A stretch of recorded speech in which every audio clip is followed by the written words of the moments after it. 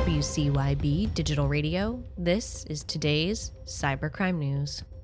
Investors sent TPG Telecom's share price sharply lower after its admission that an unauthorized third party had accessed the emails of up to 15,000 iNet and WestNet business users to prowl through financial and cryptocurrency-related information, according to the Australian Financial Review. TPG apologized to affected customers, going on to reassure that they have implemented measures to stop the hackers. An investigation into the incident is ongoing.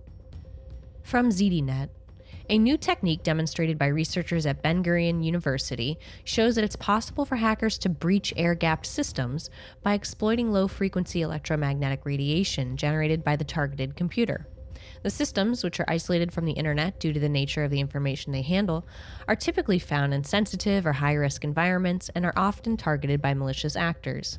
Experts suggest that, in order to keep systems safe, officials restrict the frequencies that can be used by certain CPUs and use antivirus software that can detect unusual CPU patterns.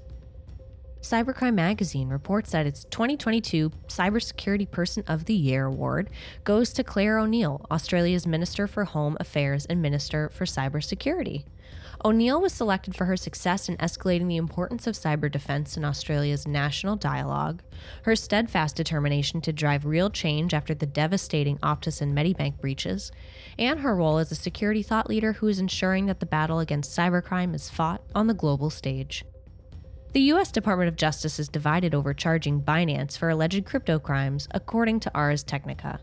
Suspected of alleged money laundering, tax evasion, and U.S. sanctions violations, the crypto company has been under investigation since 2018, but never formally accused of any wrongdoing. Now, some federal prosecutors feel they've amassed enough evidence to file criminal charges against Binance, including individual charges against their founder, Changpeng Zhao. But whether these charges come to fruition relies on a unanimous decision to take action from the 3 DOJ offices, and as a result, remains to be seen. From Gizmodo, U.S. lawmakers introduced a bill to ban TikTok across the country. The bill, which was proposed by senators from Florida, Wisconsin, and Illinois, is titled the Anti-Social CCP Act. If passed, it will then go to the president's desk and, if signed, would block and prohibit all transactions and all property and interests in the property of a social media company after 30 days.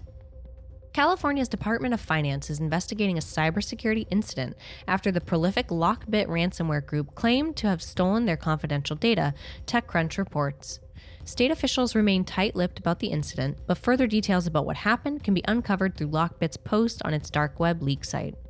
The group claims to have stolen 76 gigabytes of files from the agency, including databases, confidential data, financial documents, certification, IT documents, and sexual proceedings in court. Reporting for Cybercrime Radio, I'm Hillary McClure.